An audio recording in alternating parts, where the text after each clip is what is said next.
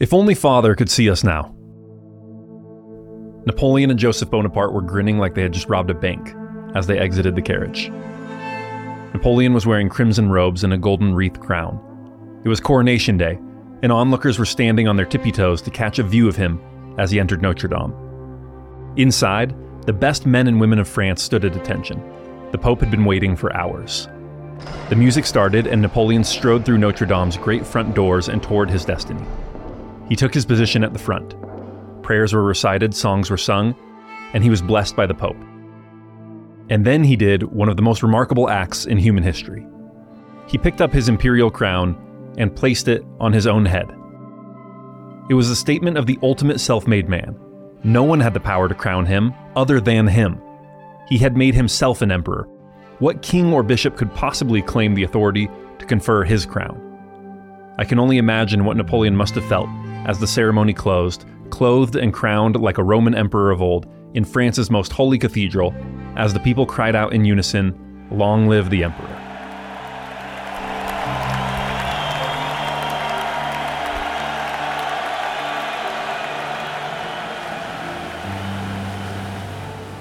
"30 years earlier, the boy Napoleon played in the streets of Ajaccio, Corsica, an island 100 miles off the southern coast of France. Corsica wasn't anyone's idea of the center of the world, and no one imagined that anyone from Corsica could take over the world, least of all, this boy Napoleon. He was the second son of a second-rate family. He was bright, but so were his brothers, and so were hundreds of other boys. I don't think this boy had any inkling either. All he knew is that he liked to hang out around the French garrison station there. He liked to listen to their stories and their jokes. He liked to look at their weapons and their uniforms. And as he walked those streets, and as he stared out at the ocean, he must have known that his destiny wasn't here, that it lay somewhere out there, beyond the waves.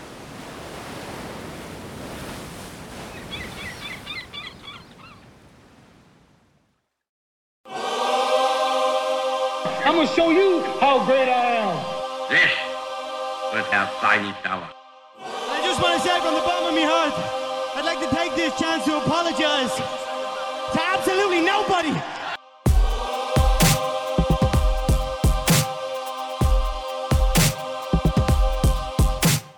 Hello, and welcome to How to Take Over the World. This is Ben Wilson. Today we are going to explore the story of Napoleon Bonaparte, the French general, emperor, and reformer.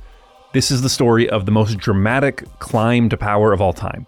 It's the story of how one man went from being a nobody, the second son of a second-rate family in a second-rate province of a second-rate country, to becoming the emperor of the greatest European empire that had been seen in 1,000 years.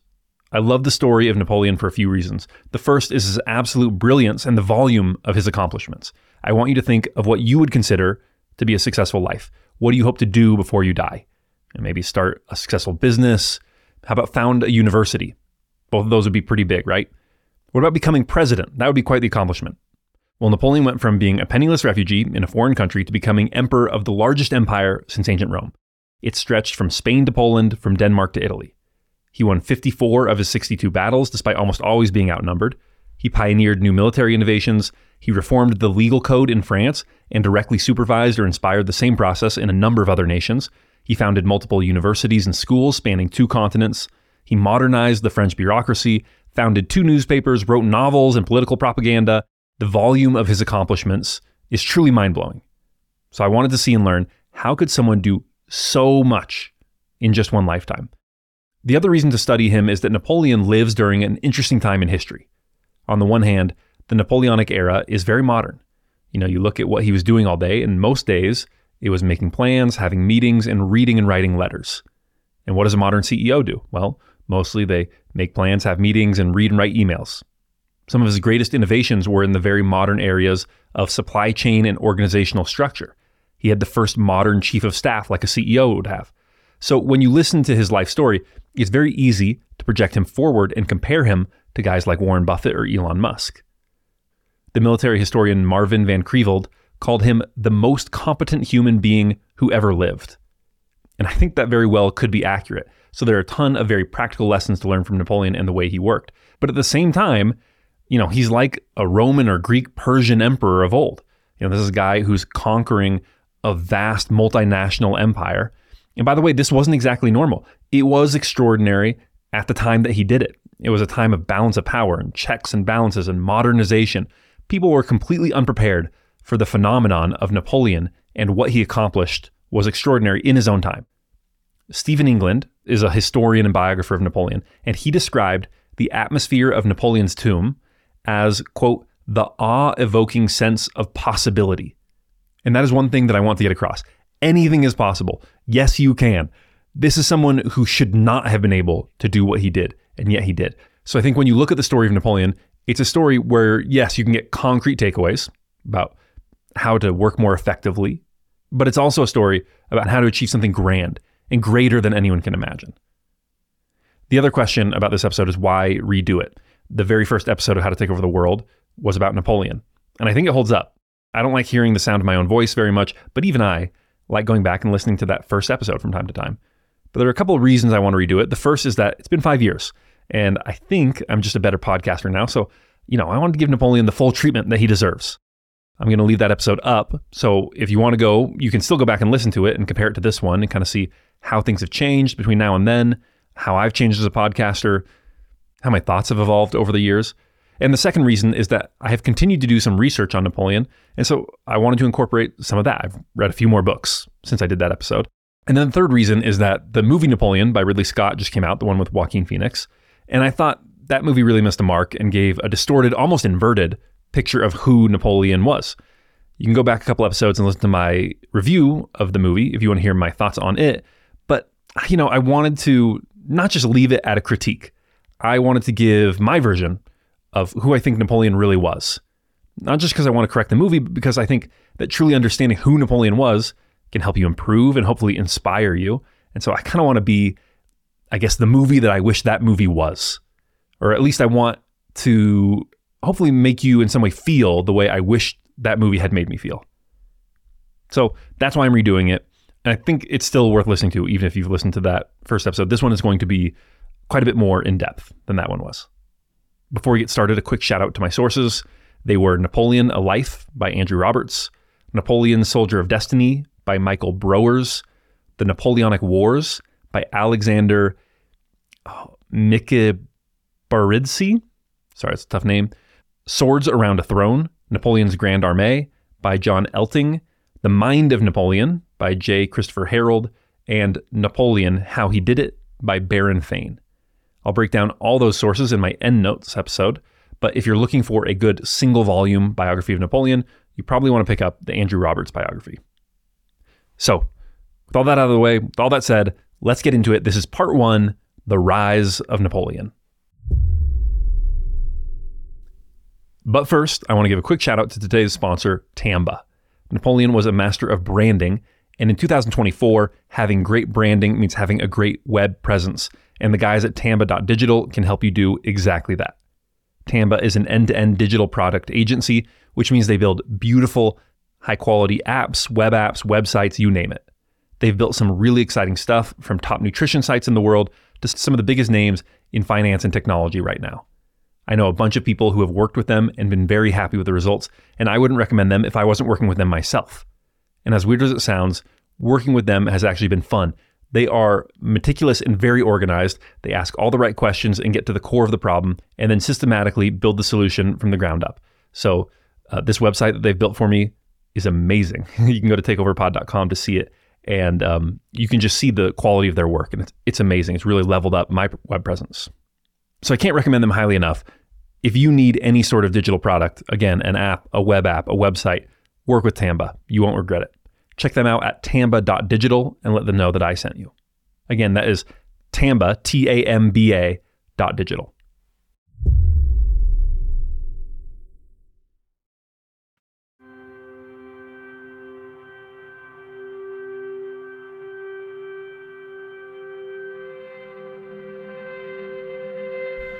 A comet appeared in the skies over Ajaccio on the day that Napoleon was born, on August 15th, 1769.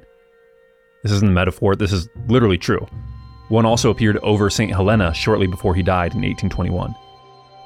Your feelings about the supernatural and the divine, and your opinion on Napoleon will decide what you make of this fact, but I do find it striking, to say the least. So on the one hand, Napoleon's life was marked by destiny from its very first moments. But on the other hand, Napoleon had a very normal, almost idyllic life as a child, surrounded by a loving family and a close-knit community. His parents created a cocoon for him, where he was loved, cherished, and doted on, but all around that cocoon, everything was in flux.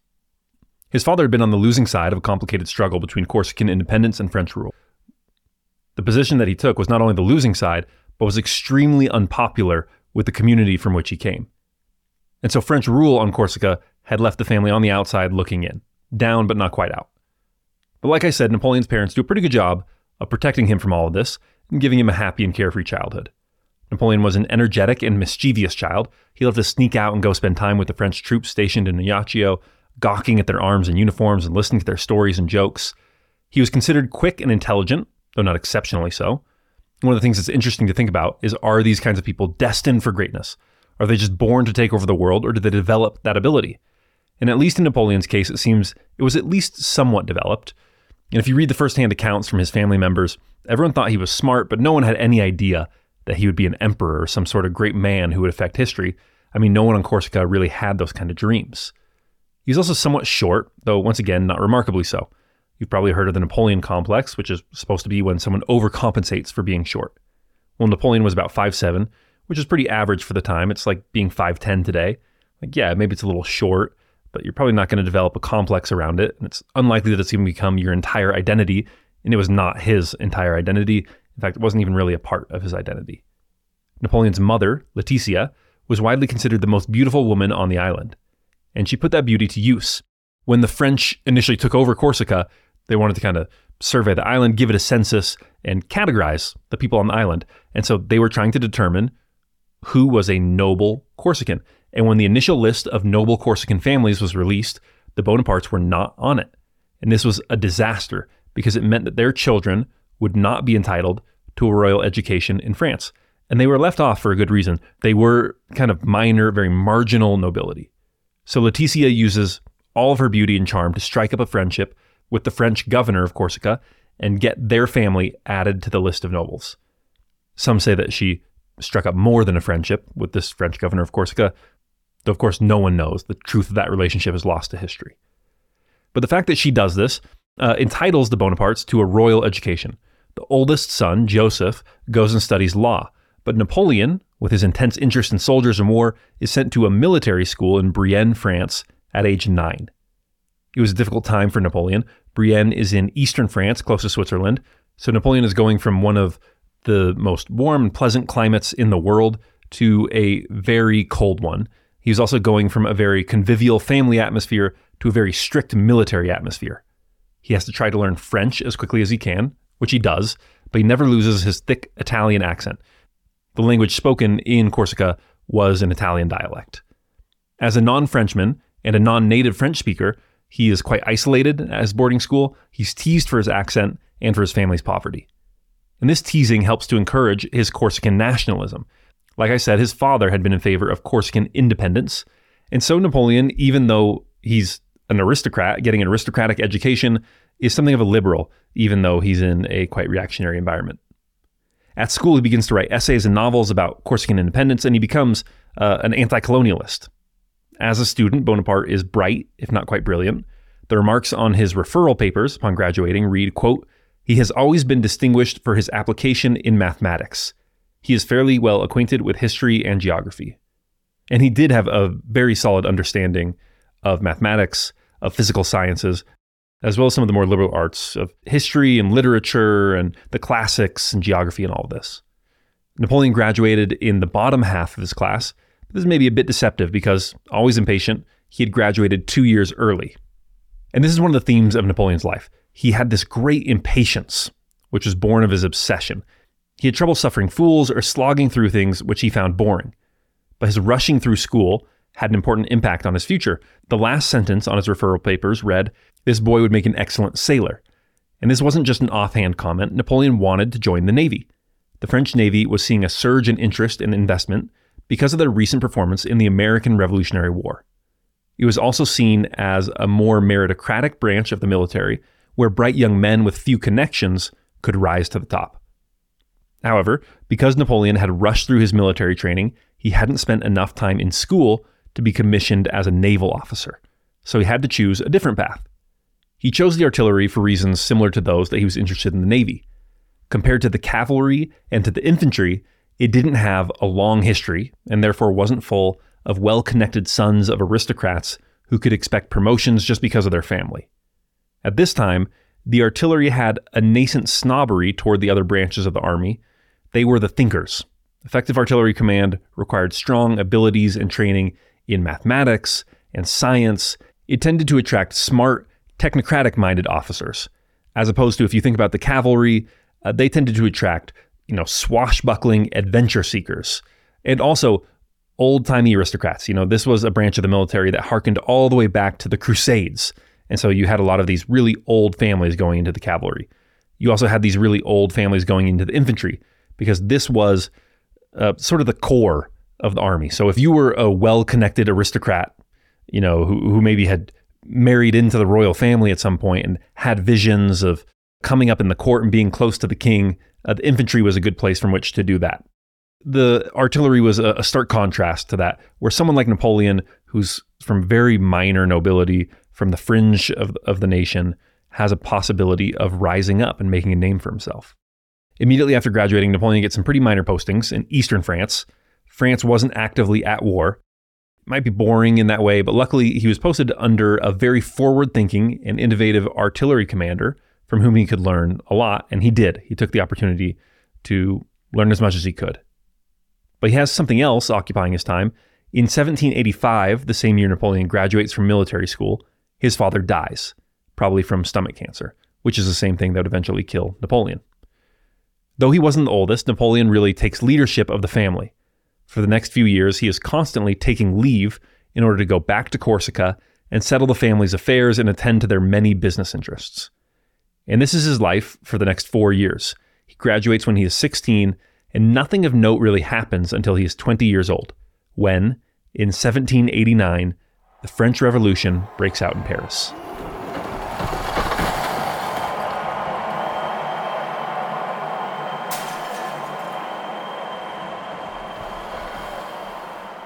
Napoleon was, by virtue of his upbringing and also by virtue of his natural temperament, a liberal. He immediately, instinctively sided with the French Revolution.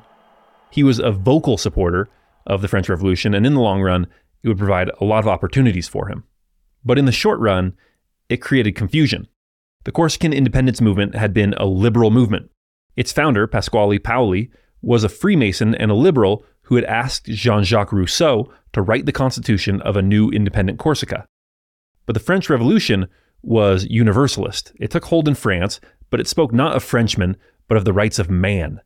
And the French revolutionaries saw no reason why the revolution should stay contained to French borders. So they were not in support of Corsican independence. They wanted Corsica to remain a part of France and a part of this universal brotherhood of man. And so even though the Bonapartes had a long history of being involved in the Corsican independence movement, Napoleon and his family decide to stay loyal to the revolution and to France. Napoleon returned to Corsica to help navigate the revolution, while his brothers, Joseph and Lucien, who at the time were more connected than he was, stayed in southern France, where they were public intellectuals who wrote and spoke in favor of some of the more radical elements of the French Revolution. Between 1789 and 1793, Napoleon went back and forth between his postings in France and Ajaccio in Corsica 5 times, with a 6-month stay in Paris somewhere in the middle. So the leader of Corsican independence, this guy Pasquale Paoli, had been sent into exile by the French when they kind of ended this independence movement. But in 1790, Paoli returns from exile to Corsica to a hero's welcome. And initially, he and the Bonapartes, especially Napoleon, get along very well. It's actually not clear kind of where he's going to come out on this question. They're starting to think, well, can we have some sort of local rule within the French system? It seems like there could be compromises and everyone can win. But eventually cracks begin to emerge. Paoli was more concerned with Corsican independence than he was with the ideals of the French Revolution. And so he begins to distance himself with French rule. He first broke with Lucien and Joseph, and Napoleon tried to maintain good relations with Paoli, even though his family was starting to distance themselves. But in the end, these differences are irreconcilable.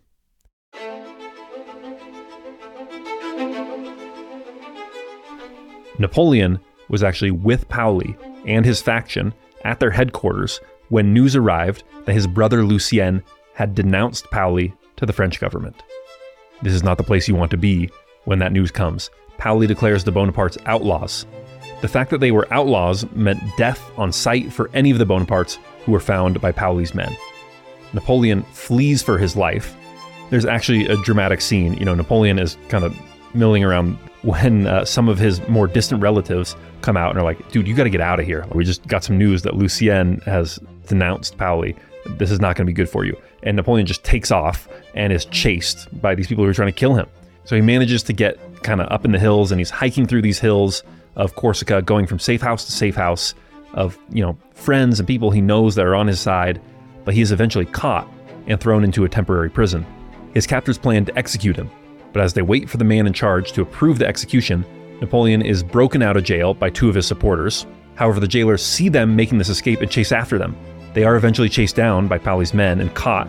One of Paoli's men puts a gun to Napoleon's temple and shouts, "Death to the country's betrayer." But before he can pull the trigger, more of Napoleon's men have heard the cries and surround them with guns drawn. So they take him back into their custody and then help him navigate the Corsican backcountry until he can finally make his way back to the city Ajaccio. At the same time, again, all of the Bonapartes are outlaws, and so his mother and sisters and younger brother had a similarly harrowing escape, running from safe house to safe house at night, while Paoli's assassins followed in hot pursuit. In the end, Napoleon is able to gain passage on a frigate and directs it where to go in order to collect the rest of his family as well. They washed up on the shores of France a few days later, completely penniless, with nothing to their name. In a matter of days, they had gone from mildly prosperous minor nobility to penniless refugees in a foreign country where most of them didn't even speak the language. The Bonapartes were going to have to start over. Since Napoleon was stationed in southern France, he could help the family get settled in the area around Marseille, where at first they had to work as domestic servants in order to make ends meet. Napoleon is not really in charge of much, but now he has the opportunity to engage in some actual action. After the French Revolution, France had declared war on some of the other powers in Europe, and in addition to that, there were constant rebellions from royalists, people who wanted to see the king back in charge. So Napoleon's first assignment is to help put down rebellions in southern France. So as he does this, as he's seeing combat for the first time, he also keeps up his writing. And even more importantly, he is not the only Bonaparte who is making moves. His brothers Lucien and Joseph continued to be committed Jacobins. Jacobins were essentially the furthest left of the supporters of the revolution. And they continued to rise in the French revolutionary government. And so Napoleon's writing, plus his brother's connections, finally end up getting Napoleon an interesting assignment. Some French royalists in the southern port city of Toulon had thrown out the French garrison and invited the British to occupy the city. The British were holding it with around 20,000 men and 70 ships. The French were besieging the city to try and take it back, but with nothing to show for it after months of effort. Toulon was one of the best defended ports in Europe. It would have been a tall task to take it, even for the best of men, and France did not have the best of men trying to take Toulon. They were mostly local volunteers with no military training, and their commanders had absolutely no experience in siege warfare. And so this French force besieging Toulon was kind of just sitting there and waiting. But waiting was going to have no impact because obviously Toulon is a port, and the British could just sail supplies in at will.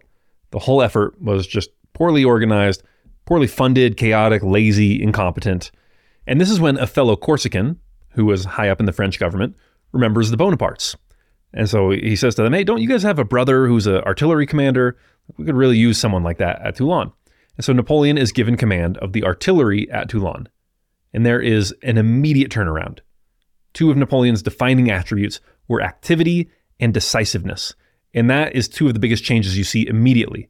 Napoleon is decisive in deciding how the French will attempt to break through the defenses at Toulon, and he is exceptionally energetic and active in carrying out his plan.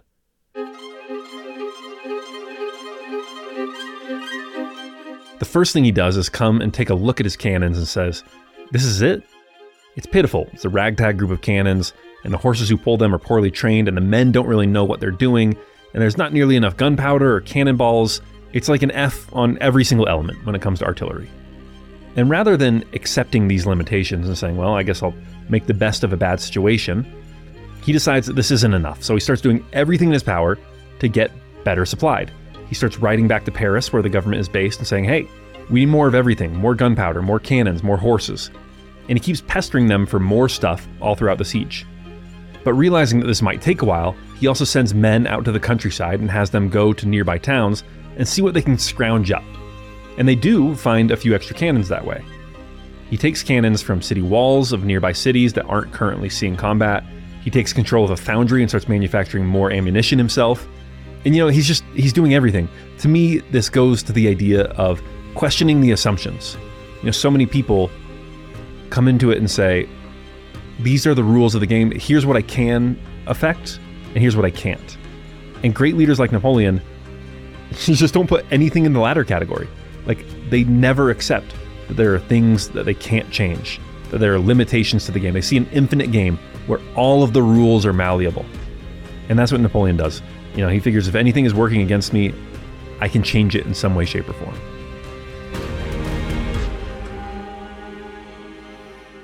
And all these little things work. I'm reading from the Andrew Roberts biography now. He says, quote, "The result of all this hectoring, bluster, requisitioning, and political string pulling was that Napoleon put together a strong artillery train in a very short order. By the end of the siege, Napoleon commanded 11 batteries, totaling nearly 100 cannon and mortars." Well, at the same time as all this, he's training his men and using a very hands-on, personal style of leadership. One of the generals, who's in charge of the siege overall, who has supervision over Napoleon, wrote, quote, "I always found him at his post. When he needed rest, he lay on the ground wrapped in his cloak. He never left his batteries." And that was one of Napoleon's skills, his ability to really focus on and obsess over a problem. This isn't some commander who's telling other men what to do during the day and then enjoying a nice meal with the other officers at night. He's obsessed with getting this right. He's working on getting his cannons ready day and night, and when he gets so tired he can't work anymore, he just pulls his cloak around him and sleeps there on the spot by the cannons. Imagine, if you're one of the men working under Napoleon, you can't work fewer hours than the boss, so this energy that he brings to his job really raises the morale of the men working under him as well. Well, once Napoleon had his battery in order, he turns his eye toward an actual attack. And what is needed isn't terribly complicated strategically. There are 2 high points in the city of Toulon, and if you control them, you have the ability to fire your cannons down on the rest of the city. This is obvious to everyone, so the British have heavily fortified these 2 high points. Napoleon plans, organizes, and launches multiple assaults on these hills, and true to form, he personally leads the attack at great risk to himself. At one point, his horse is shot out from under him. Another time, he is stabbed through the thigh by a pike. In another instance, one of the men manning the cannons is shot, so Napoleon picks up his gloves and starts helping to fire the cannon himself. He exposes himself to a lot of danger, but this inspires his men. You can imagine if you're a soldier and you've got some commander saying, "Go take that fort," but he's not willing to go himself, you'd be more skeptical than with a commander who is leading the charge and there with you. And so with these multiple assaults, Napoleon is eventually able to take these forts.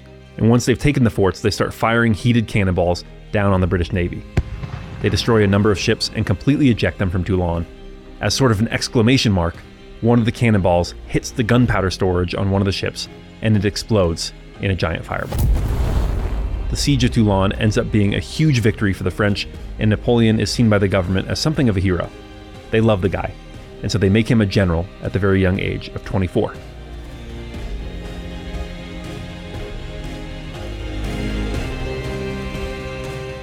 Now, you would think that this is where Napoleon's career really starts to take off, but it's not quite that simple.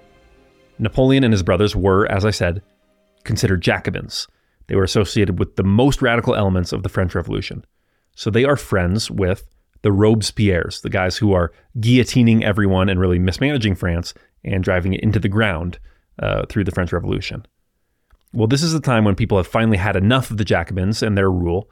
They call it the Terror, and so they throw them out. The government is kind of overthrown. I mean, it's still a leftward revolutionary government, but there are bloody reprisals, and now Jacobins are the ones who are being rounded up and guillotined. And in fact, Napoleon himself is arrested, jailed, and sentenced to death. His sentence is commuted, and obviously he isn't guillotined, but at the tender age of 25, he comes this close to death. And so he lives, but as a consequence of his association with this government that is now out of power, he's allowed to stay in the army. He's still an artillery officer, but he's basically demoted and sidelined. Just when he's starting to come up, he has this big victory at Toulon. He makes a name for himself in the government in Paris. They say, oh, this is a talented guy. And now he's a nobody again. Nobody wants to be associated with him. His political patrons are gone. He has nobody to help him get good appointments. It looks like things are just at a dead end. He gets appointed to the Topographical Bureau in Paris.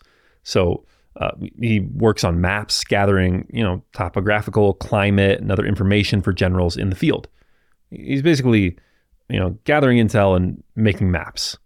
And of course, Napoleon being Napoleon, he uses it as an opportunity to learn. And he does. He learns a lot of things that'll help him later on. But that's not the reason that he was given the assignment. He was given the assignment as a way to sideline him. And Napoleon is bored to tears. He's gotten a taste of victory and of glory and of real combat. And now he's behind a desk doing nothing all day. He doesn't really have great prospects for getting ahead. And at this point in his life, Napoleon exhibits obvious signs of depression. This is the one time in his life where he is described as dirty and unwashed. He's reclusive. He's a little sluggish. He's directionless. But in the middle of this deep depression, he once again makes a very convenient friendship that ends up helping him out. That friend is a man by the name of Paul Barras, and he saw something special in Napoleon, and is lucky for both of them that he did, because as you may have noticed during this time, governments are coming and going quite quickly in Paris. Nothing seems to last. Every government seems unstable inherently, and every government really is unstable. As soon as someone comes to power, someone else begins plotting behind their back. And on October 5th, 1795, a group of rebels numbering about 5,000 took over a few blocks of downtown Paris. The government realizes a little too late that this uprising is serious and that they are in danger of being overthrown. And so Barras, who is high up in the government, turns to Napoleon and tasks him with saving the government. Well, Napoleon flies into action. The first thing he does is ask where the cannons are. Well, stupidly, they're not in Paris. They're a few miles outside. So Napoleon sends out his cavalry and tells them to ride as fast as they can and bring the cannons into Paris immediately. They take off and get there to retrieve the cannons just before the rebels do. And they bring the cannons back to Paris. And this is one of the moments that, looking back, could have changed everything. The cavalry literally got there within minutes of the rebels. If they're 15 minutes later, there's a chance that the Napoleonic saga never occurs.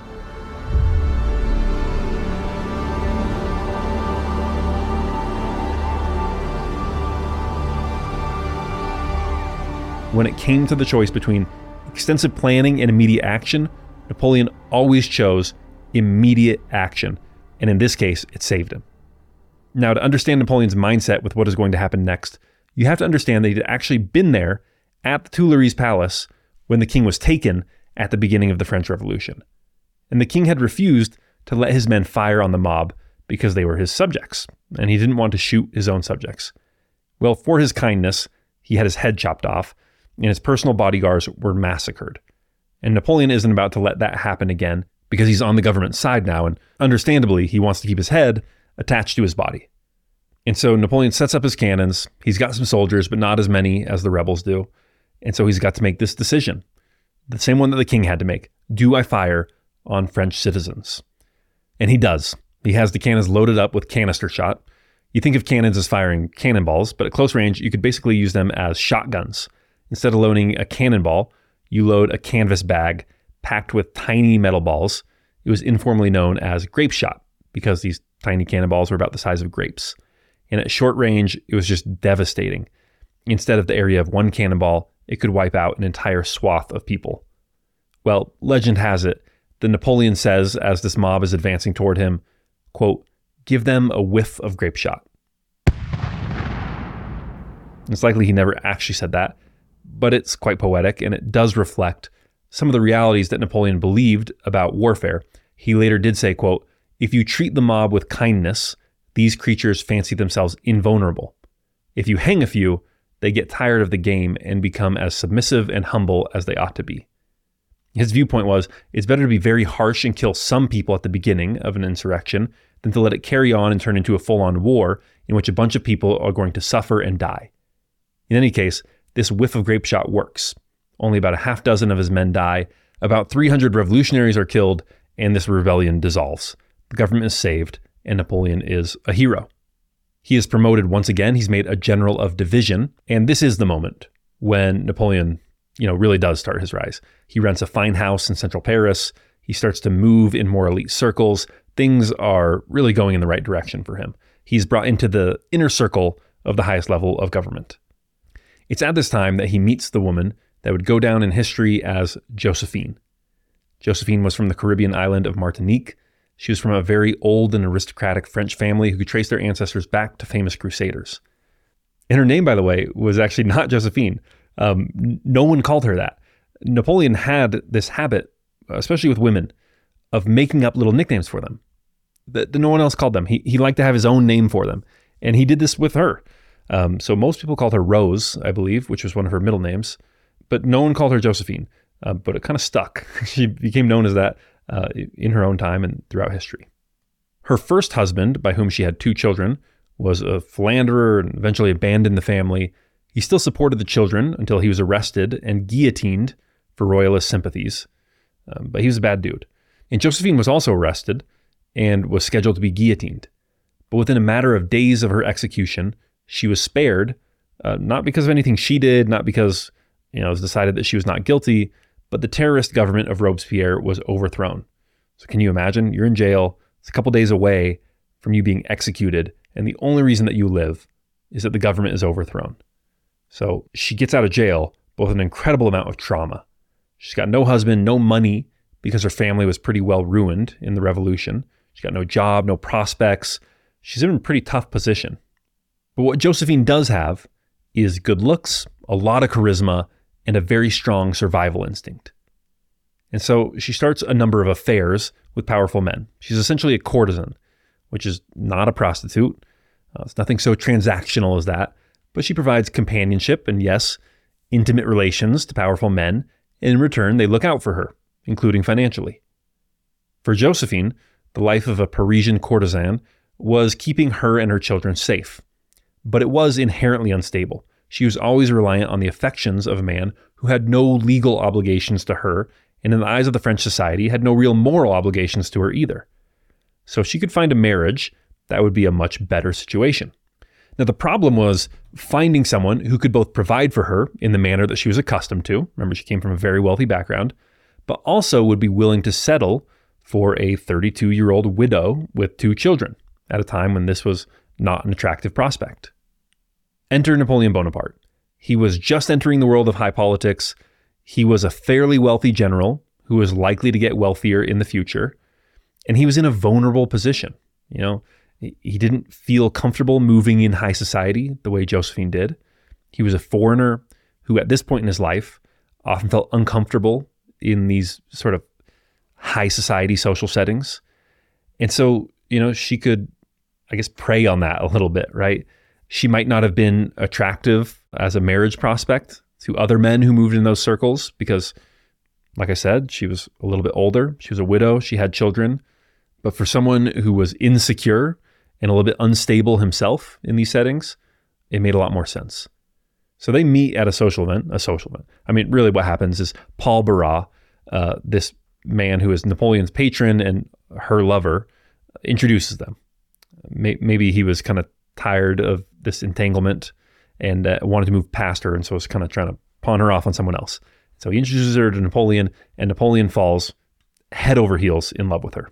This is how he describes it. Quote, "My character rendered me timid before women. Josephine is the first to have reassured me. She said flattering things about my military talents one day when I found myself placed next to her.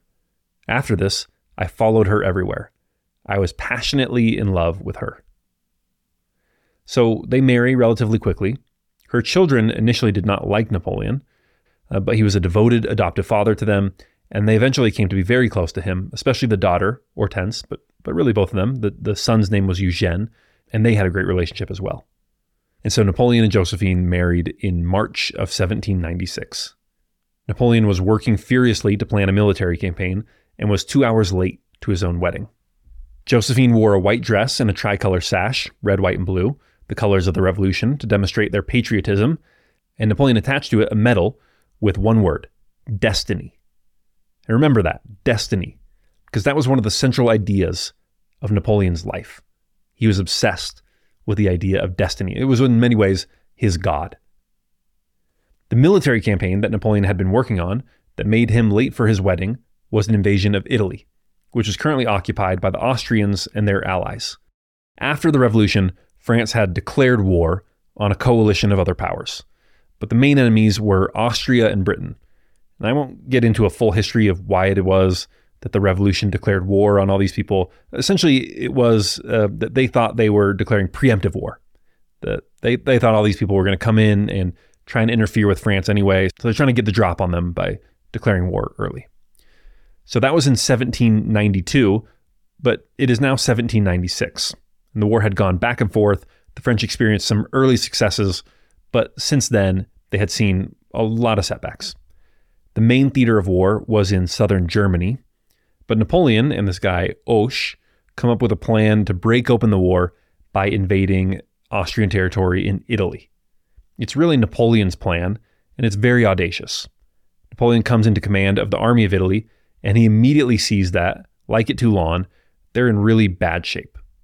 It's the same thing all over again. They're poorly equipped, they lack shoes and sufficient ammunition. The men are upset because they haven't been paid, and they haven't been moving or fighting for quite a while, so the men are complacent and lazy. It's a really bad situation all around. And what Napoleon does with the army of Italy is, in my opinion, one of the greatest examples of transformational leadership that I've ever seen. He's only 26, he's got very little experience, and he's supposed to take over this huge army that has a number of commanders who are nearly twice his age with way more experience than him. Some of them have been commanding armies for longer than he's even been alive. And he's supposed to come in and give them orders. And furthermore, he's got this post not through being a great battlefield commander, but by putting down a mob in Paris. And he's still considered really a political general who's getting this command because he's connected to the government in Paris. And that's maybe not the case, but that's the perception of him. So the generals who he's supposed to be commanding are not favorably disposed towards him. And this is a tough situation to be in, where you have to kind of get credibility from nowhere, right? Especially if you're young. And this is what he does when he comes into command. Here's a quote from one of his fellow officers who was there when he first comes to take command. Quote, "I can still see the little hat, his coat cut anyhow, and a sword which in truth did not seem the sort of weapon to make anyone's fortune. Flinging his hat on a large table in the middle of the room, he went up to an old general named Krieg, a man with a wonderful knowledge of detail and the author of a very good soldier's manual. He made him take a seat beside him at the table and began questioning him, pen in hand, about a host of facts connected with the service and discipline. Some of his questions showed such a complete ignorance of the most ordinary things that several of my comrades smiled. I was myself struck by the number of his questions, their order, and their rapidity. But what struck me still more was the sight of a commander-in-chief perfectly indifferent about showing his subordinates how completely ignorant he was of various points of a business which even the youngest of them was supposed to know perfectly. And this raised him 1,000 cubits, in my opinion." So basically, this guy is saying, I loved him because he didn't have any pretense. Like, he didn't pretend to know any of this stuff. He just came in and asked the sort of very simple, obvious questions that people were supposed to know, but which gives him a very good idea of the state of the army. Here's another quote from a different officer of what happened as soon as he took command. Quote, "He questioned us on the position of our divisions, their equipment, the spirit and active number of each corps, gave us the directions that we had to follow, announced that the next day he would inspect all the corps, and that the day after that, they would march on the enemy to give battle." It's such an interesting decision, I think, that his army is undersupplied and in bad spirits, and he says, okay, step one, we're going to attack the enemy right away. And that's not an obvious decision at all, right? You might think, the first thing to do is first we need to get our supplies in order. We need to drill. We need to get more trained. Like this is an army that's in shambles, and we need to get out of those shambles first. And of course, that's true. At the same time, he is trying to address all those things. He's doing his usual thing. He's writing back to Paris saying, what is wrong with you guys? Send us more supplies, send us more clothing, send us more gunpowder. He is training the men. But if you wait for the conditions to be perfect, you're going to be waiting for forever. I think he believes in momentum. I think he's extremely impatient. He loved speed. He always wanted to move faster, surprise the enemy. He was obsessed with moving his army quickly. But a big part of it was morale, the spirit of his troops. Napoleon later said, quote, "In war, moral factors account for 3/4 of the whole. Relative material strength accounts for only 1/4. Now, your first thought might be, well, wait a minute. How is marching these grumpy, underpaid, undersupplied soldiers right into battle going to improve their morale? If anything, it would decrease it. If you're undersupplied, the last thing you want is to get shot at. Well, inactivity breeds inactivity. He wanted his troops to get used to marching and fighting. He didn't want his men to stay lazy. The other reason is that actually winning a big victory is going to solve a lot of these supplies. Northern Italy is, to this day, one of the richest parts of Europe and of the world. And it's been one of the richest parts of the world for like 2,000 years, maybe longer. It's just extremely fertile. Just the geographic circumstances are such that Northern Italy has always been incredibly wealthy. And so he figures, okay, if we can go and invade Northern Italy and win some battles, then we can loot some towns, we can get some money, we can pay our soldiers. There's plenty of shoes, plenty of clothing, plenty of gunpowder and cannonballs in Northern Italy if we can go get a victory there. And so that's the plan. March straight away, get a victory, and winning solves a whole bunch of issues. But it does create some problems in the meantime. Not everyone is happy about going to war in these circumstances. His first crisis actually comes when they are still in France preparing for the invasion. There's a minor mutiny of men because they haven't been paid in so long.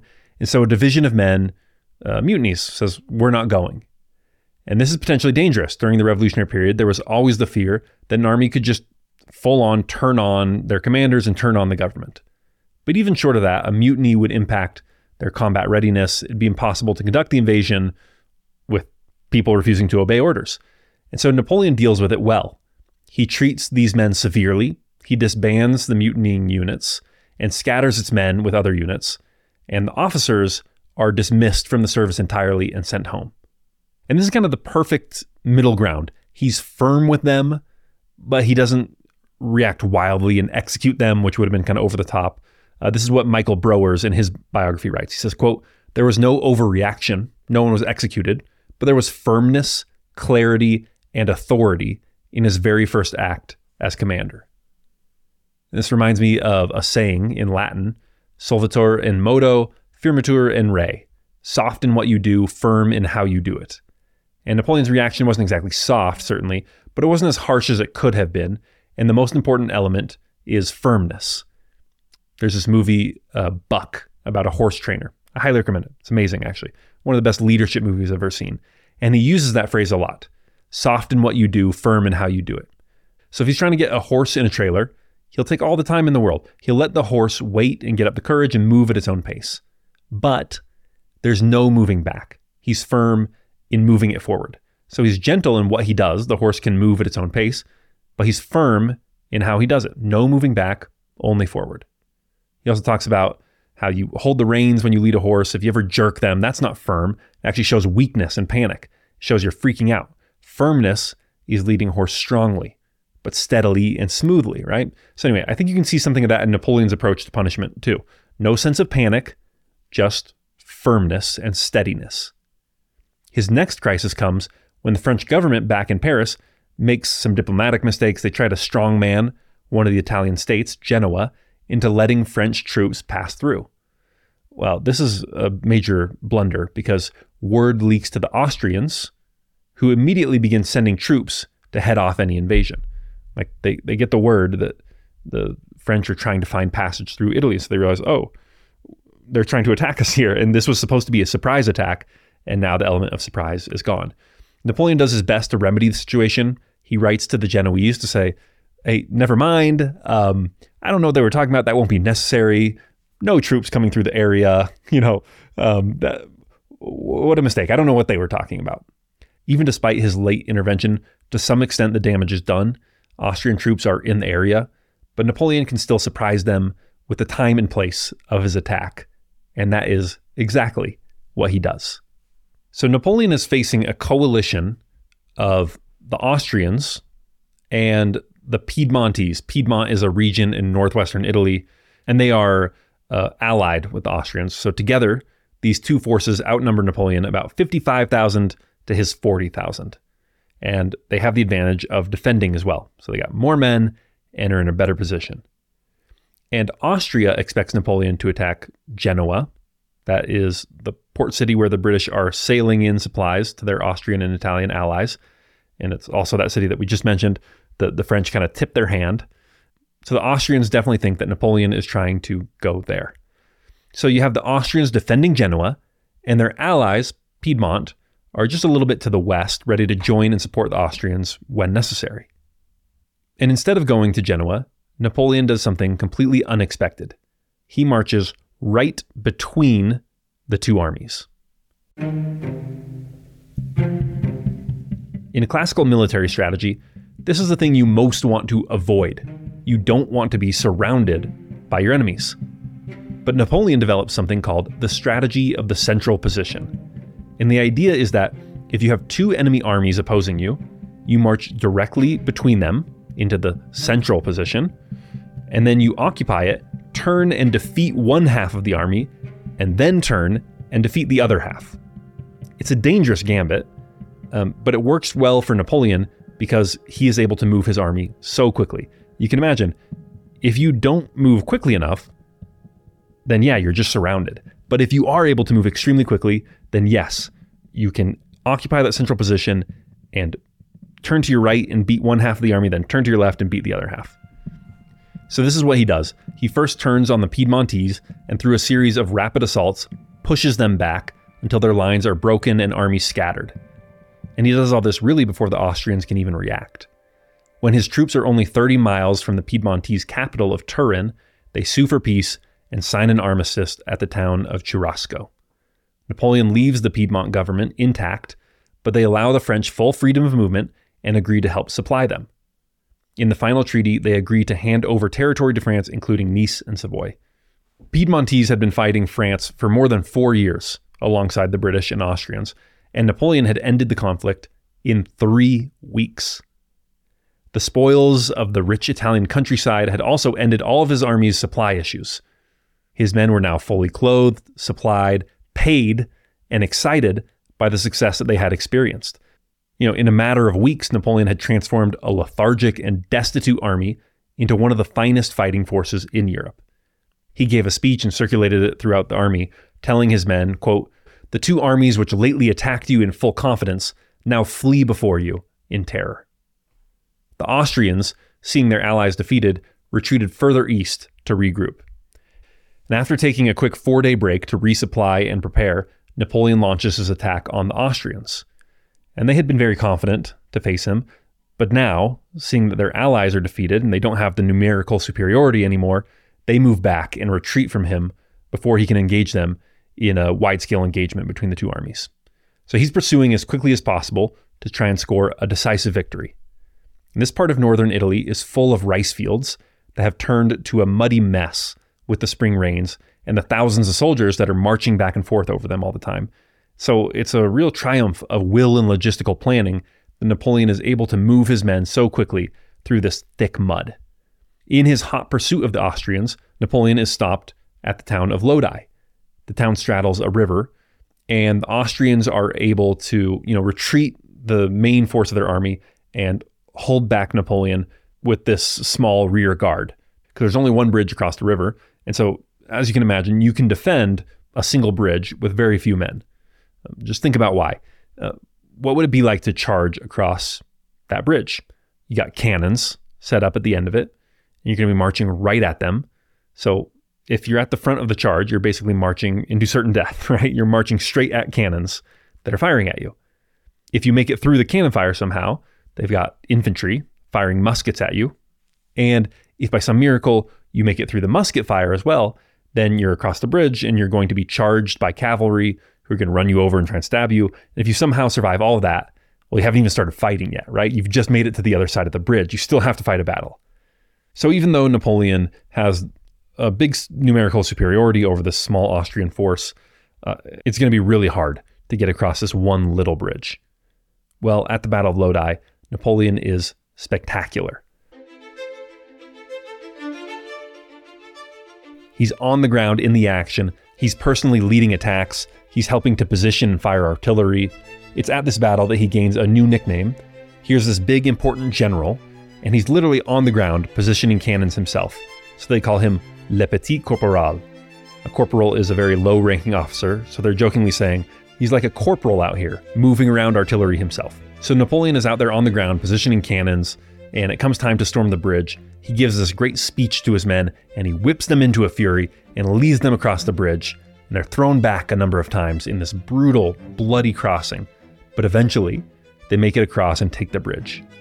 Napoleon later said of this battle, quote, "I no longer regarded myself as a simple general, but as a man called upon to decide the fate of peoples. It came to me then that I really could become a decisive actor on our national stage. At that point was born the first spark of high ambition."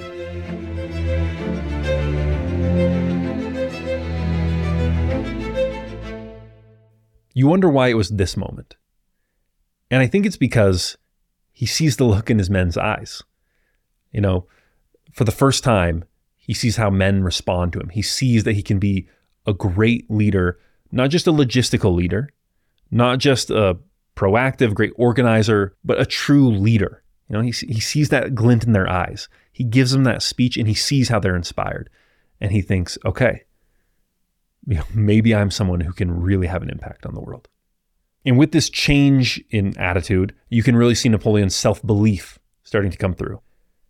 He enters Milan, which is the largest city in northern Italy. He sets up a new republic based on the French model. He extracts 20,000 francs to send back to the government in Paris, doing a lot in the process to ease their finances and put the government on solid footing, and then sets off again in pursuit of the Austrians. And once again, they're retreating quite a bit in the face of Napoleon. They end up occupying a fortified city called Mantua, and Mantua is almost impossible to besiege because it is surrounded by a lake on three sides, and so it's just really difficult to get to.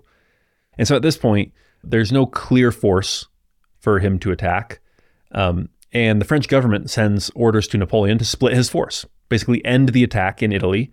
He's supposed to give half of his troops to someone else, basically split the command, and then he'll take just half of his army and go into southern Italy and basically attack some of the Italian states there.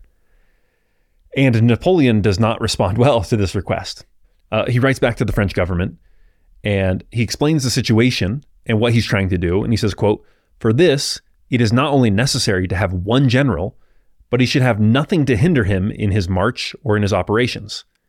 I have concluded the campaign without consulting anyone. I should have accomplished nothing worth the trouble had I been obliged to reconcile my ideas with those of another.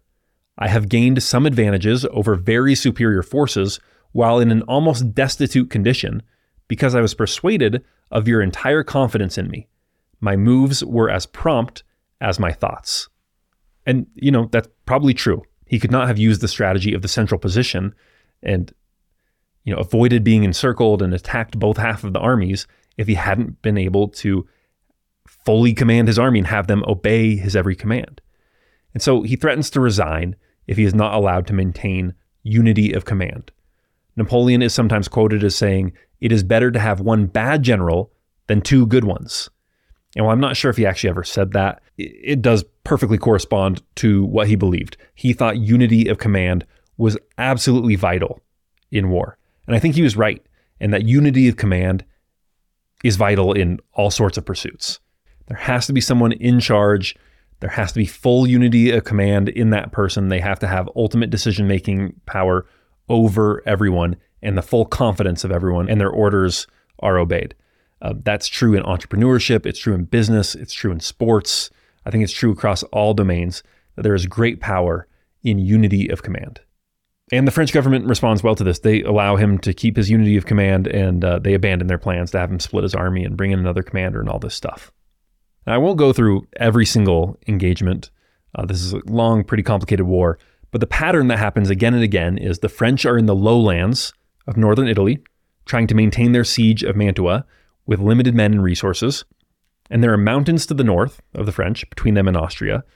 And the Austrians repeatedly come down out of the mountains and try to surround Napoleon.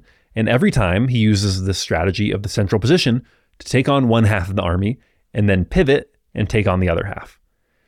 And you're tempted to wonder why it is that they keep trying this if Napoleon keeps thwarting it. And the reason is it almost works every time. The most notable example comes towards the end of the war at the Battle of Rivoli. And the Austrians actually do manage to surround Napoleon, like really surround him. He's got a pretty good sized army in front of him and a pretty good sized army completely behind him, cutting off his retreat, like the worst position that you can be in war, completely surrounded. And one of the Austrian officers later put it, quote, "It only needed an advance of a few hundred paces, only the perseverance of a half an hour, and the French army would be defeated." But it's at this moment, when the French are surrounded, that Napoleon calmly says to his officers, "They are ours." The French are on a wooded hill, and so the Austrians on either side don't really know what's happening with the other half of their forces. And so Napoleon charges one side with his cavalry, scatters them, and then turns on the Austrians in his rear and defeats them too. It's a remarkable victory, and again, one that demonstrates how right Napoleon was to reject the government's call to split his command. Unity of command was what allowed him to beat a superior force with superior positioning. The Austrians didn't totally know what a bad position they had Napoleon in because they didn't have communication with the forces on the other side. There's a hill in between them. They've got Napoleon sandwiched, but they don't know that they have him sandwiched. And so what does it do? It allows him to break out by just charging one side and then turning around and charging the other. And it's only his unity of command that allows him to break out of that situation. Napoleon also disobeys the French government when he essentially wins in northern Italy and has the Austrian army on the run. And the French government says, great, now go to southern Germany, where our armies are losing, and reinforce them. But instead of reinforcing someone else's army, he chooses to chase down the fleeing Austrian army into Austria. And it's this move which forces the Austrians to come to the negotiating table. You know, he's within sight of the spires of Vienna, their capital. And so they freak out and they say, okay, this sounds like a great time to make peace. And so Napoleon and his Austrian counterparts sign a treaty at a place called Campo Formio, which greatly extends French territory and French influence and ends the war. Napoleon has now ended the first war of the coalition, the war that the revolutionary government started all the way back in 1792. And now he becomes a major celebrity back in France.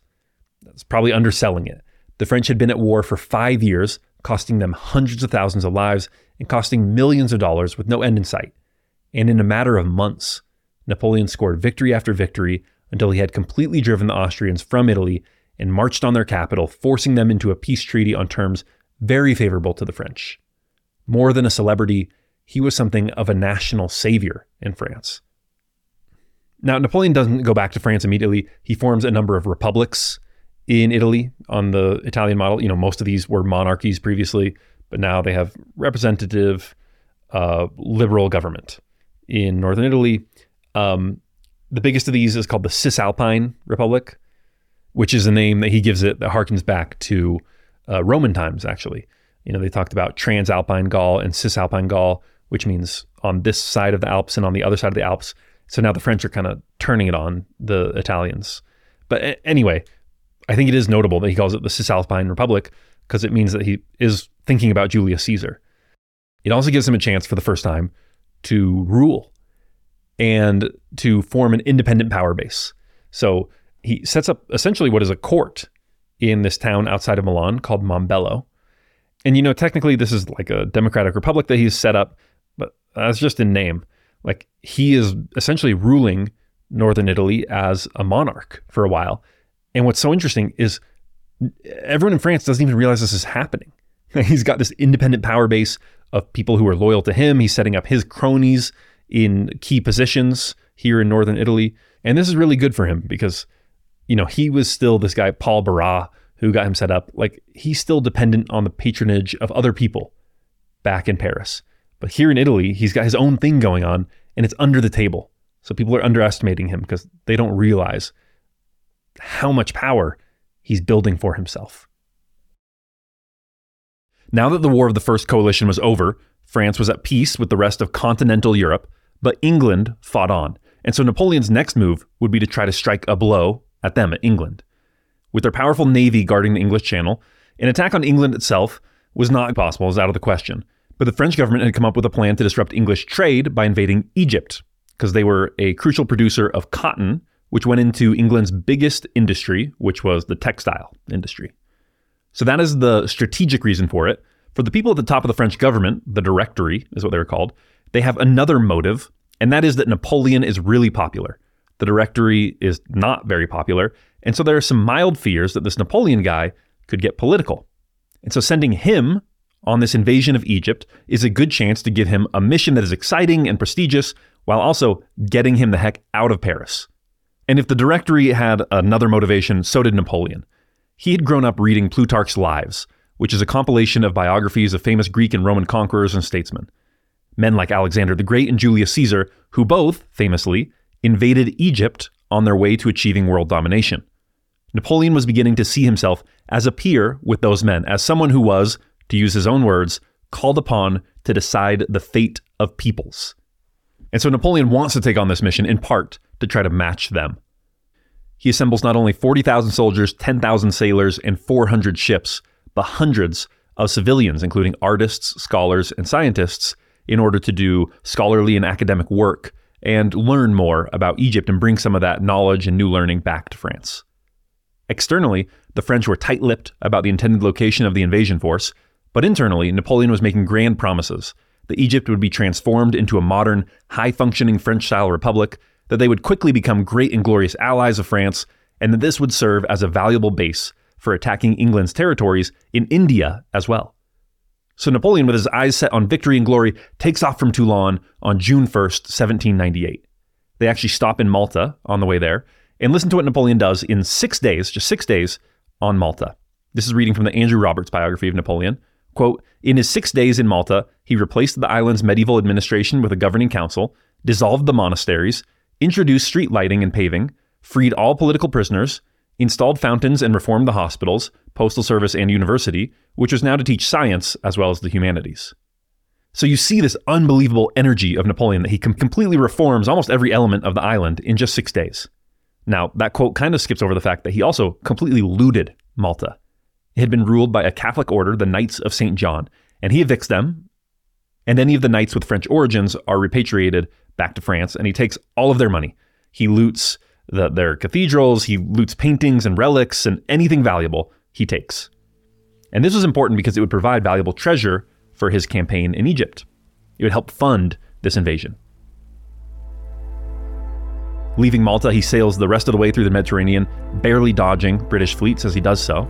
And when he makes his landing in Egypt, he aggressively marches up toward the Egyptian capital of Cairo, and it is only when they are on the doorsteps of the capital that the French army is finally opposed in force. The French and Egyptian forces meet near the Nile River, only a couple of miles from the pyramids of Giza, near the town of Mbabe. In Napoleon's pre-battle order of the day, he said to his men, quote, "Soldiers, you came to this country to save the inhabitants from barbarism, to bring civilization to the Orient, and subtract this beautiful part of the world from the domination of England. From the top of those pyramids, 40 centuries are contemplating you." The Egyptians are led by their cavalry, who were for all intents and purposes still a medieval force. They spent most of the battle uselessly charging French squares, which easily defended themselves with musket fire. The Egyptian infantry were very poorly equipped and even more poorly trained. The Egyptian army disintegrates upon first contact with determined French attacks. The battle is over in about 2 hours. With his flair for publicity, Napoleon makes sure that this victory is remembered not as the Battle of Mbabe, but as the much more exotic-sounding Battle of the Pyramids. He scores a relatively easy victory at the Battle of the Pyramids. The gap in technology and professionalism made it very lopsided, and probably any French commander could have won the battle. But it was Napoleon's decisiveness that ensured it was so. Arriving in a foreign country where you don't speak the language, and you don't know the terrain as well as you might like, and you don't know where the enemy is, that might make a lesser general hesitate and move more slowly. And that might give the Egyptians time to disrupt their supplies, to call in some allies, to get in a more favorable position. But Napoleon was always decisive, and so his rapid marching towards Cairo is what allowed the Battle of the Pyramids to be the rapid success that it was. The French suffered about 300 casualties, and their enemies suffered about 10,000 casualties. The Mamluks, who were the ruling class of Egypt at the time, retreat up the Nile, where they would no longer challenge the French in open warfare, though they did carry out quite a vicious guerrilla campaign against French rule over the coming months. Napoleon took Cairo and wasted no time in asserting French rule. The locals resist the rule almost immediately. Napoleon knew that he did not fully understand the local culture, but he perhaps did not fully grasp just how different Egyptian society was from European society. He orders the population of the city disarmed, he implements military rule, and he makes all his orders in the name of the prophet, which he thinks is respecting their culture, but actually manages to offend their sensibilities quite a bit. And Napoleon has a problem even bigger than cultural misunderstandings, and that problem is that he has just brought 40,000 men with him to Egypt, and those soldiers need to be fed and sheltered and supplied. So how are you going to do that? Well, with money, of course, right? You can buy all those supplies. Remember all that money that he looted from Malta? That is how Napoleon is going to supply his troops. The only problem is all that money is sitting at the bottom of the Mediterranean. Right after Napoleon lands, a British squadron under the leadership of one Horatio Nelson attacks the French fleet and completely destroys it. And with it goes down the treasure of Malta. And so now, how do you get money? You have to come in and as your first act as the new government, heavily increase the people's taxes. So you can imagine how that's going to go over. The locals are not thrilled. And so you have a classic insurgency scenario. I mean, this is just like the American invasion of Iraq. There are uprisings and rebellions. French soldiers are often found mysteriously stabbed to death. In fact, the rebellion is so widespread that the calls to prayer throughout the city of Cairo include calls to kill the French.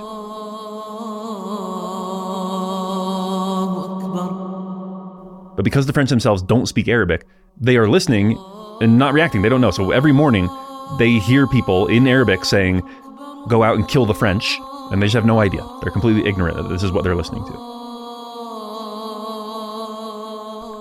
At the same time that Napoleon is dealing with these revolts and rebellions and his lack of funds, he receives word that his wife, Josephine, is cheating on him back in France.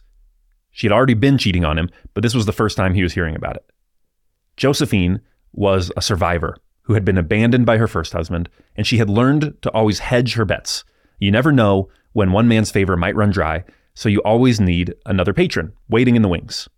And of course, there might have been more human reasons for it as well. Maybe she was just a lustful person, but it is notable that once Napoleon took supreme power in France and could afford to provide for her beyond any shadow of a doubt, she never betrayed him again. But for whatever reason, she is cheating on him and is becoming very well known in France, which is a huge embarrassment to him. And so he writes to her to question her about these allegations. And the ship carrying the letter is intercepted by the British, who publish the news to the whole world. And so in the midst of all these difficulties, overnight, Napoleon becomes an international laughingstock. 2 months after that, it becomes clear that the Ottomans were preparing to attack him. The Ottomans controlled a vast Middle Eastern empire. They nominally were supposed to control Egypt, although they kind of didn't because the empire was old and frail. And so really the local leaders, these Mamluks, were the ones who were controlling Egypt. But the Ottomans, seeing the French come in and invade the territory that was supposed to be theirs, say, well, we can't stand up for this. We can't just let someone take our territory unopposed. And so they prepare to attack Napoleon. And a month after that, plague breaks out in Alexandria. It's just one horrible circumstance on top of another for Napoleon. The kind of thing that would drive a normal man to absolute despair. I want you to imagine yourself isolated in Egypt. The people are revolting. There are assassins all around you. A large empire is preparing an army to attack you. Your wife is cheating on you. You have no money, and you have no way of getting yourself or your army home to France. I like to think of myself as a relatively resilient person, but I just know that if I was in this situation, it would have driven me to despondency. But Napoleon is not a normal person. When challenged, he almost never sank into lethargy or despondency. On the contrary, he tended to respond with aggression and activity. In fact, even at this time, Napoleon is more convinced than ever of his grand destiny. His pronouncements from this time verge on the self-delusional. He writes in one edict, quote, "Is there a man so blind as not to see that destiny itself guides all my operations? Is there anyone so faithless as to doubt that everything in this vast universe is bound to the empire of destiny?" Whoa. Right? Whoa. In another, he writes, quote, "It is as well you should know that all human efforts against me are useless, for all I undertake must succeed. Those who declare themselves my allies prosper. Those who oppose me perish." Now, it is possible that that he was just aping the stereotype of an Oriental despot. He thought that this is what a pasha or a pharaoh would sound like. It's a very condescending attitude. And there definitely was this sort of chauvinistic attitude that these ignorant Middle Easterners, all they understand is the iron fist. So I think that's part of it. But I actually do think that there was a certain amount of real, legitimate, grandiose self-belief as well. For example, that bit about his empire of destiny, destiny was not the language of a Middle Eastern despot. If he was trying to imitate Middle Eastern sultan or something, he would have said, Allah guides my operations and I am building an empire of Allah. And he did say stuff like that from time to time. But he said destiny in this edict. Destiny guides all his operations, that everything in the universe is bound to his empire of destiny. And so to me, that says this is like legitimate self-belief. Napoleon believed this, that destiny was guiding his every action and he couldn't be opposed. And also at the same time, I mentioned that the plague had returned to Egypt. Well, many of his soldiers are suffering from the plague, and he goes into plague hospitals and he shakes the hands of soldiers who have the plague. He talks with them in person. He tends to them. He is, taking cloths and wiping their brows. Like, he has no fear that he will contract the plague because he believes so strongly in his destiny. He thinks, no, Napoleon can't get the plague. And I mean, in his defense, he doesn't contract the plague. So make of that what you will. Maybe this is this placebo effect that he believed so strongly in his health and vitality and destiny that his immune system responded to that. I don't know. But he in the midst of this difficult circumstances, maintains this unbelievable self-belief. It's an interesting juxtaposition that Napoleon has a never-ending knack for practical thinking. He could be very, very common sense most of the time, especially when it came time for battle. And yet also privately, he harbored this limitless universe of ambition and grandiosity. And it might seem odd for those two attributes to coexist, and yet they did in Napoleon. And they often do. We tend to sort of sort people into either practical or imaginative, but often the most imaginative people are often very practical as well. Well, as I said, in the midst of crisis, Napoleon loves to be proactive. And so he decides that he is going to preemptively attack the Ottomans before they can assemble an army and come to Egypt and attack him. And so he assembles his army and he leaves Egypt and he goes up into modern day Palestine and Israel, that area, and attacks some cities there. And the preemptive strike against the Ottomans is something of a debacle. He wins any engagements in the open field, and there are a few of those. They're kind of minor, but he wins a few battles. But he's unable to besiege any of the Ottoman cities and forts. And that is because cannons are very difficult to drag through sand. And when he tries to send them via boat, they're intercepted by the British. So he doesn't have any artillery for a siege. And so he kind of has to come back to Egypt with his tail between his legs. Now, fortunately for him, Egypt is very defensible. Anytime the British and the Ottomans try to land an invasion force, he's able to repel them very easily. So he's the master of Egypt, and he's able to defend it, but he's also a prisoner there, unable to press his advantage anywhere else. At this time, Napoleon also begins to receive word that France is back at war with Austria and a coalition of other European powers, and Austria has retaken Italy, undoing all the hard work he had done there, and France itself is now once again under threat from external invasion.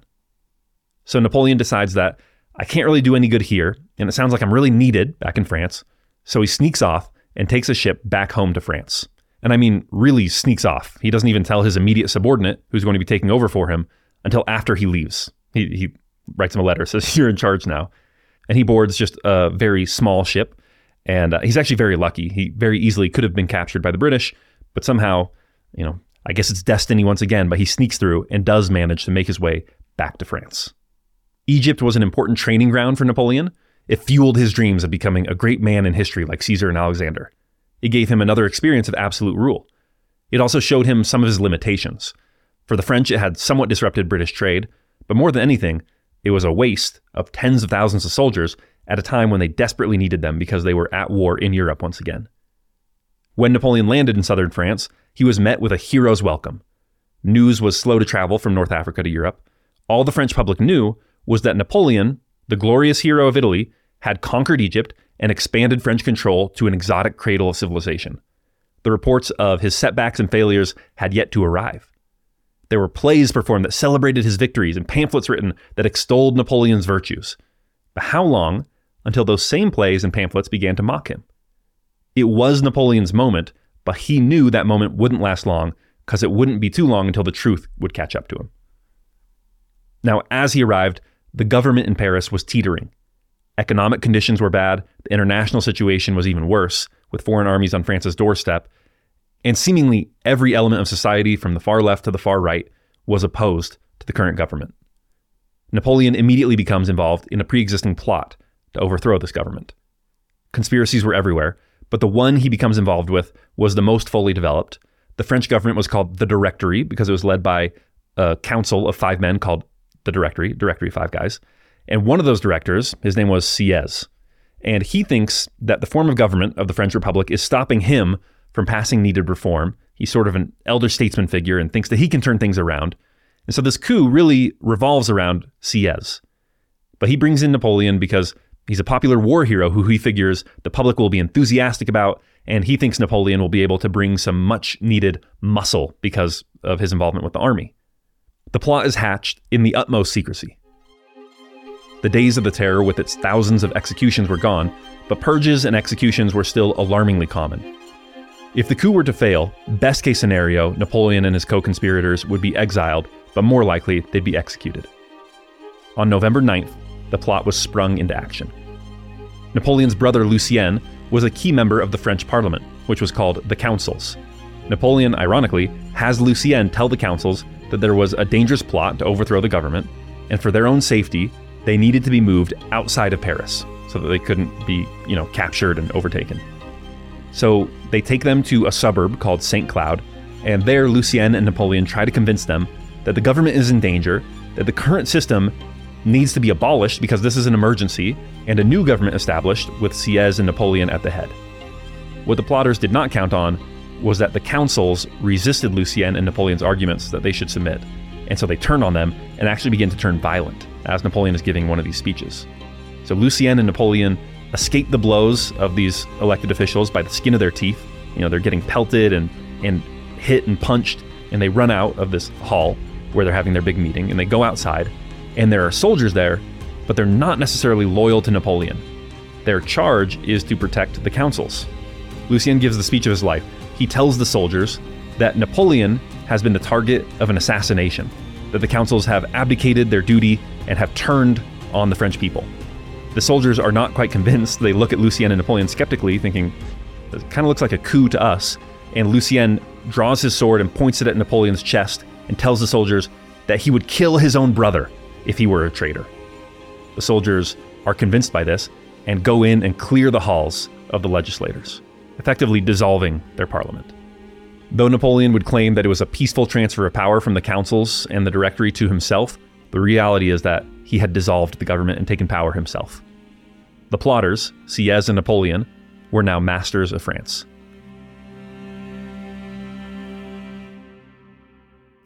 Napoleon articulated the reason for their coup when he wrote, quote, "What have you done with the France I left in such glory? I left peace and I find war. I left victories and I find defeats. I left millions from Italy and I find it squandered by laws and misery.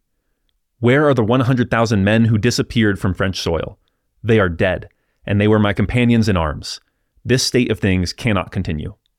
And so it's basically an appeal to prosperity and to security and to a return to sane governance. Now, Sieyès imagined himself as a great elder statesman. He imagined that he would be the one to both write the new constitution and serve as the chief executive of it. And Napoleon couldn't immediately challenge that because he was the one who had been at the top of the government. He'd been in the Directory, and he had been the one to hatch the plot, and Napoleon had joined it later. So for now, he has to maintain the picture of unity of this new government. But Napoleon was not about to defer to anyone else or to share power. As we saw previously, he believed strongly in unity of command, and he believed strongly in himself. So what he did was cleverly manipulate procedures to make sure that the Constitution centralized power while maintaining a fig leaf of democratic governance, and he made sure that he was the one at the center of that government. Sieyès was old. He didn't have nearly the energy that Napoleon did.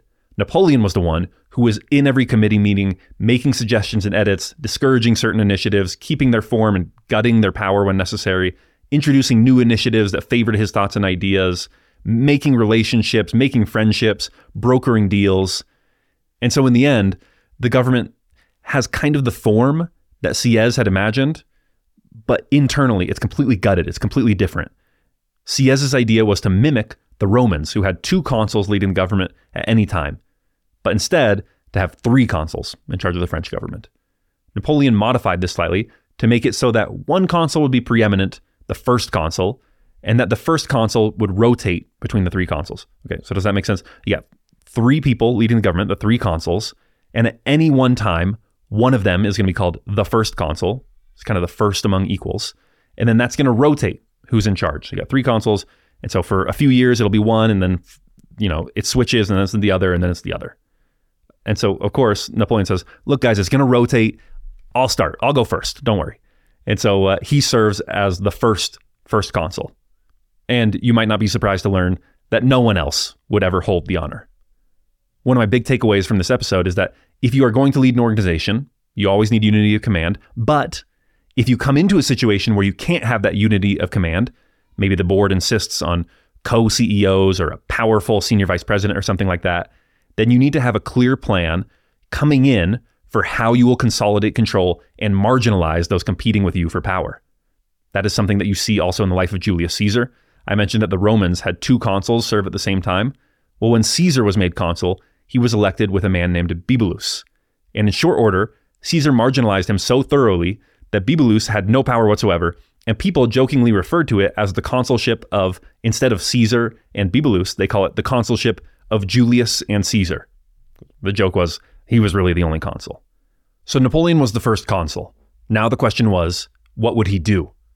As usual, he's an unstoppable ball of motion and energy. Here's how Andrew Roberts describes the start of his rule as first consul. Quote, in less than 15 weeks, Napoleon effectively ended the French Revolution, gave France a new constitution, established her finances on a sound footing, muzzled the opposition press, started to end both rural brigandage and the long-running war in the Vendée, set up a Senate, tribunate, legislative body, and Conseil d'État, rebuffed the Bourbons, made spurned peace offers to Britain and Austria, reorganized French local government, and inaugurated the Banque de France. But despite all this, France's army was still losing on the battlefield. No one could replace Napoleon at what he did best. There's a great quote from Napoleon about what you must do when you take power. He said, "A newly born government must dazzle and astonish. When it ceases to do that, it fails." And he was about to dazzle and astonish where he was best. The first consul was returning to war. Now, in order to understand what happens next, you need to know a little bit about the geography of the area. France and Italy have a history of warfare going back thousands of years, literally to the time of Julius Caesar, who invaded modern-day France from Rome. Probably before that, too. And there are really only 2 ways to get back and forth. You can go next to the coast through a region called Piedmont, and it's nice, flat plains the whole way, perfect for marching your troops. And this is the route that 99% of armies take. To the north, you have Switzerland and the Alps, of course, are very high, very treacherous mountains.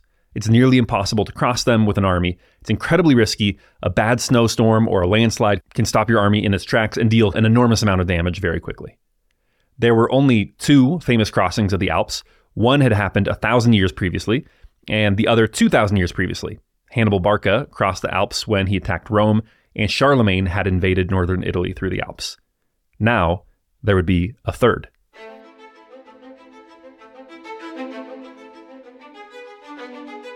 Napoleon, being the master organizer and planner that he was, managed to pull it off. There are incredibly thin roads and incredibly high passes, bad weather, obstacles, enemies, but through it all, he manages to overcome every obstacle and get his army from France to Italy through these little mountain passes that go through the Alps. He shows up out of nowhere behind the Austrians, and at first they can't believe it. They think it must just be a small detachment. Napoleon wrote back to his brother, quote, "We have struck like lightning. The enemy wasn't expecting anything like it and can hardly believe it. Great events are going to take place." Now, Napoleon was seeking out a quick, decisive victory, because despite all of his reforms, the government was still not in a good spot. These things take time to have an effect, and the fact of the matter is, his government was new and fragile.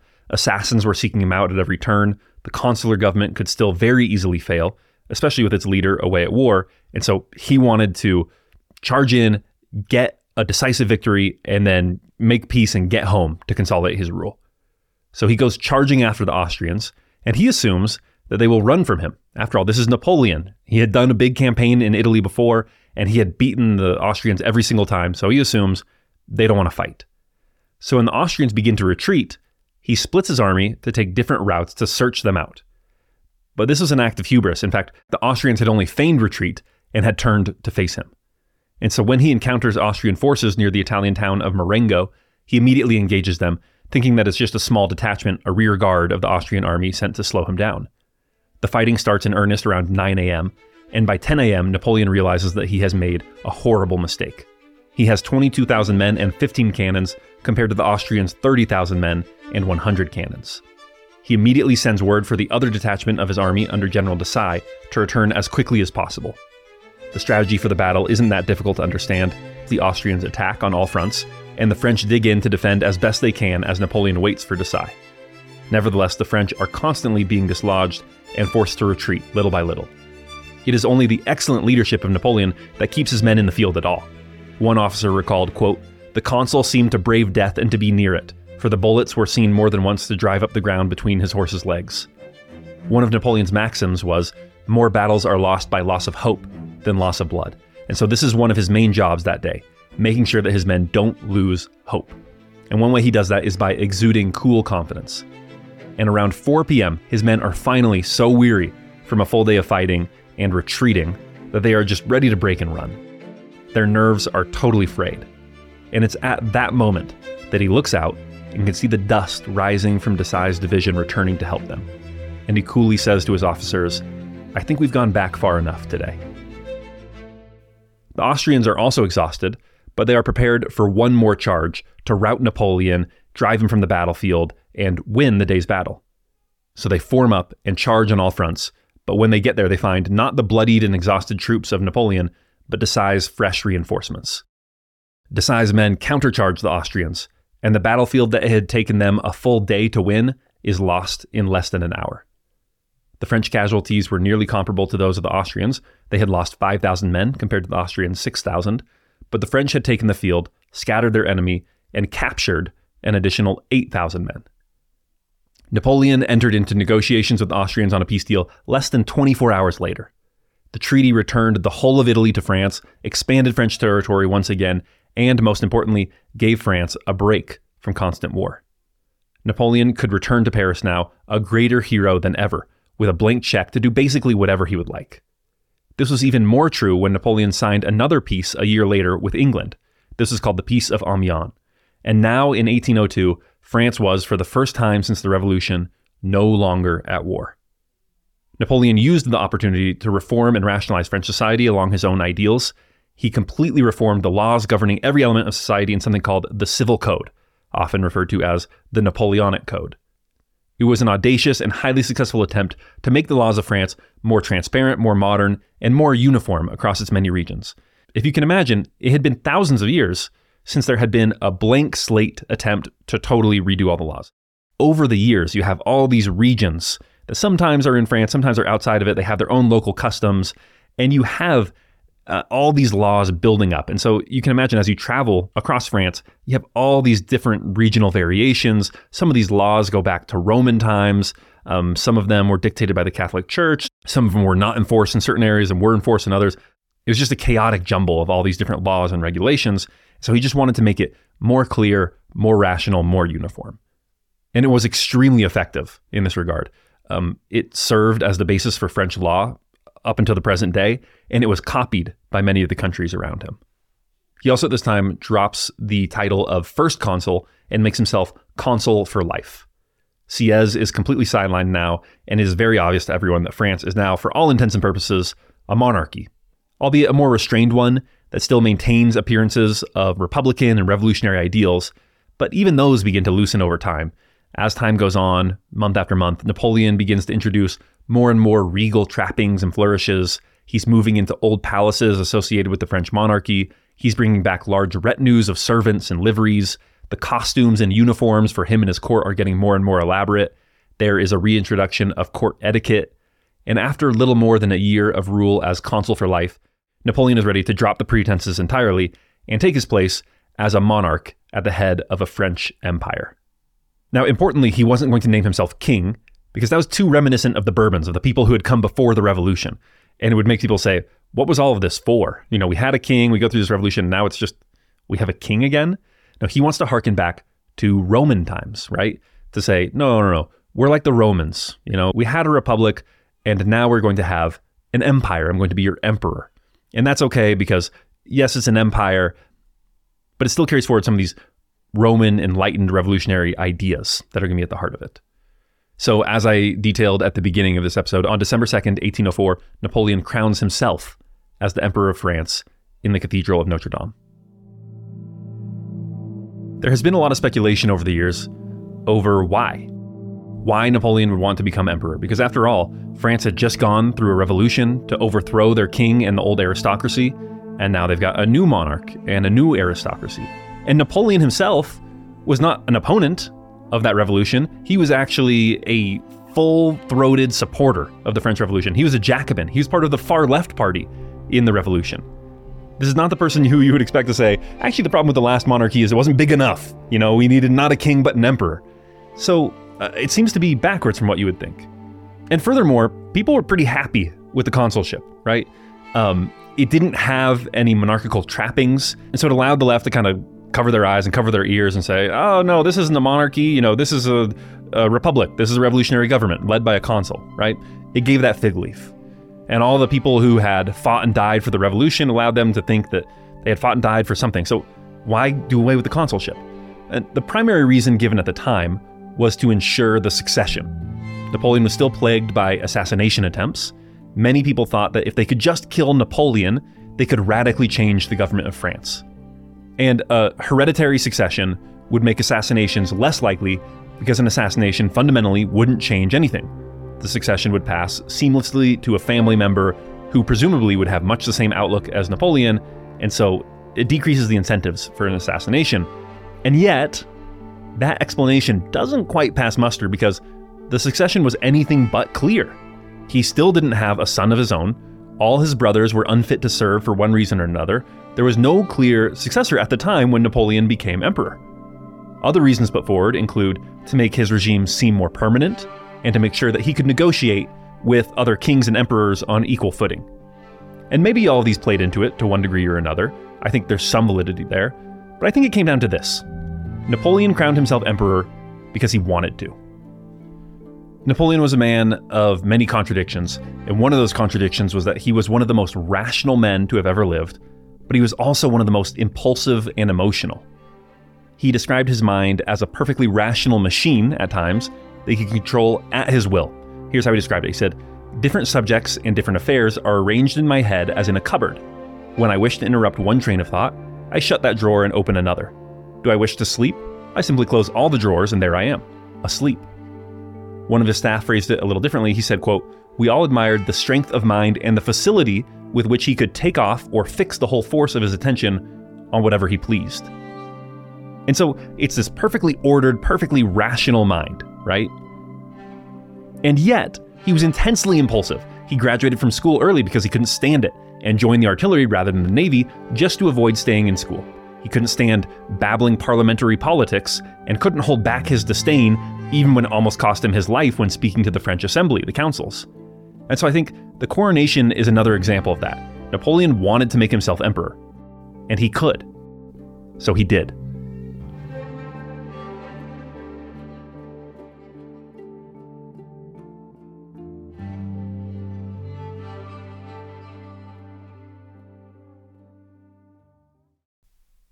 So that's where we're going to end it for here. Tune in for part 2 to hear how Napoleon rises even further to become the master of an empire, not just that expands France, but comes to cover almost the entire continent of Europe, and how he falls and how he loses all of that power. But for now, let's get into some lessons. What can we learn so far from the life of Napoleon? The first thing is the unity of command. Take it by any means necessary, right? You have to have that unity of command if you're going to be successful. And so if you can't have it at first, you need to have a serious plan for consolidating control and making sure that your orders are obeyed and that your organization is going to follow a single vision. The next is decisiveness. If you think about some of these early victories of Napoleon, you think about Lodi. What is it? We have to cross a bridge, and so we do whatever it takes to cross the bridge. You think about Marengo. What is it? We're being attacked and we just have to dig in and hold on until reinforcements can arrive. You think about the Battle of the Pyramids. Okay, we just have to march straight through the Egyptian desert and take on this army and easily beat them. Like, there's not a lot of strategic complexity to these victories. The reason that Napoleon won them is not because of his brilliance, although he was brilliant, and that's something we'll see later on, but more just because he had a simple plan that he executed very decisively and immediately. He was fast, he was efficient, and he was intense with his execution. And so I think that's one of the big things, is his decisiveness, even more than his strategic brilliance. The third thing is that he was a master of details. Remember, he was le petit corporal. He is a big, powerful general, but he understands his cannons and how they should be positioned, and the situation of his men's shoes and their uniforms and how they're being paid. And so it's not enough to have strategic vision. You have to understand how that strategic vision is implemented at the tactical level. And what that means, you have to have that mastery of all those little details. That's another element of what allowed Napoleon to be so successful, is he was such a master of details. Another thing is his quote that more battles are lost by loss of hope than loss of blood. Momentum is everything. You have to keep the people under you, whether those are soldiers or employees, believing that things are going to get better, that you're going to win. And so learning to inspire that hope is one of the first and most important jobs of a leader. Of course, another thing that I took away is one of his most defining personal attributes, which is just his energy. He had this boundless energy. He was always moving, always going forward. And if you're going to be successful, you have to find a domain that gives you that energy, where you can feel like you could go all day and keep working and working. That's part of what made him so successful. Another thing that I'll take away is just his unbelievable self-belief. You think back to some of those quotes about, all my enemies perish and all of my allies prosper. He talks so much about destiny, and he was always putting himself in harm's way. There were 1,000 times that he could have been killed in battle. Bullets were always whizzing right around him. Cannonballs were just barely missing him. And he had this just immense self-belief that he had a destiny. And I think that belief in a destiny, that you're meant for something, is really crucial to achieving great things. If there is one word that is going to stick with me from this episode, it is destiny. And I think really internalizing destiny can clarify a lot for someone. And then the last lesson I took away is that you are responsible for everything, except no limitations, except no rules of the game. You are playing a limitless game. Every rule is negotiable. So if you come into a situation where, you're dealt a losing hand, change the hand, get new cards. And that was Napoleon's approach, right? Oh, I come here and I'm actually not even in charge of the siege of Toulon. I'm just the artillery commander and my artillery sucks. Well, most people just say, this is the artillery you're given, but not Napoleon. He says, I'm going to go into nearby towns. I'm going to ask people, hey, do you have any extra cannons? I'm going to repair stuff. I'm going to manufacture new stuff and do everything it takes. I'm going to challenge the assumptions of what I've been given. And I think that's really powerful. Challenge the hand that you've been dealt. If you've been dealt a bad hand, get dealt a better hand. You are responsible for everything that happens to you. And when you take that approach, it's very clarifying and it's very empowering. And that's what Napoleon did. So that's it for this episode. Tune in next time to hear the exciting conclusion to the life of Napoleon Bonaparte. In the meantime, thank you for listening to How to Take Over the World.